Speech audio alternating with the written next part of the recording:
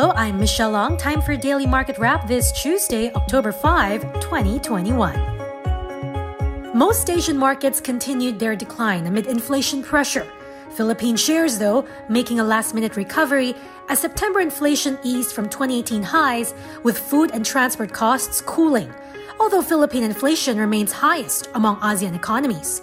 ING Bank's Nicky Mapa shares the Philippines may be suffering from what he calls slowflation, slow growth and high inflation, with normalization of monetary policy expected by the second quarter of next year. And this BSP dodges the bullet again. This at least gives BSP Governor Jokno a little more breathing room to keep policy accommodative for as long as he can. I think even Governor Powell's having a difficult time explaining how inflation remains transitory for a good number of months now. Meanwhile, First Metro Securities' Robbie Samson says even with elevated inflation, investors should take on added risk at this point, given more good news in the coming months. His year-end index call, 8,000. Better things ahead for the last quarter of the year. In fact, just around 2 days ago, we saw a research from Okta wherein they reported that the COVID-19 reproduction number in the country further decreased, and they even noted a possible end game of the Delta variant in the Philippines.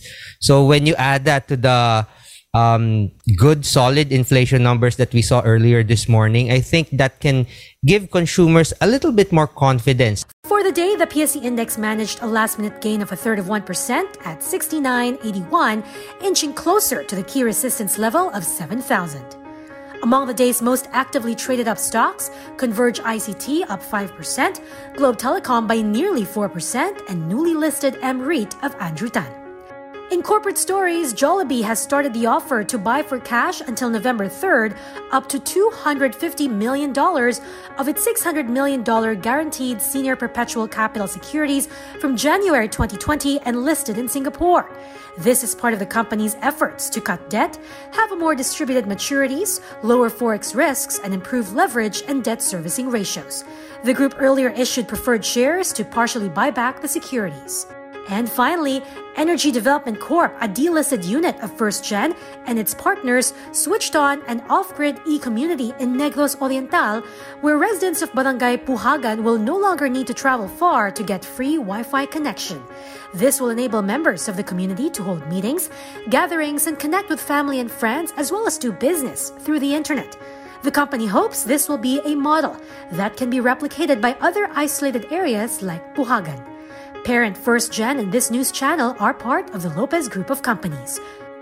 And that is it for today's Market Edge. Don't forget to hit the follow button for the latest market action in the Philippines.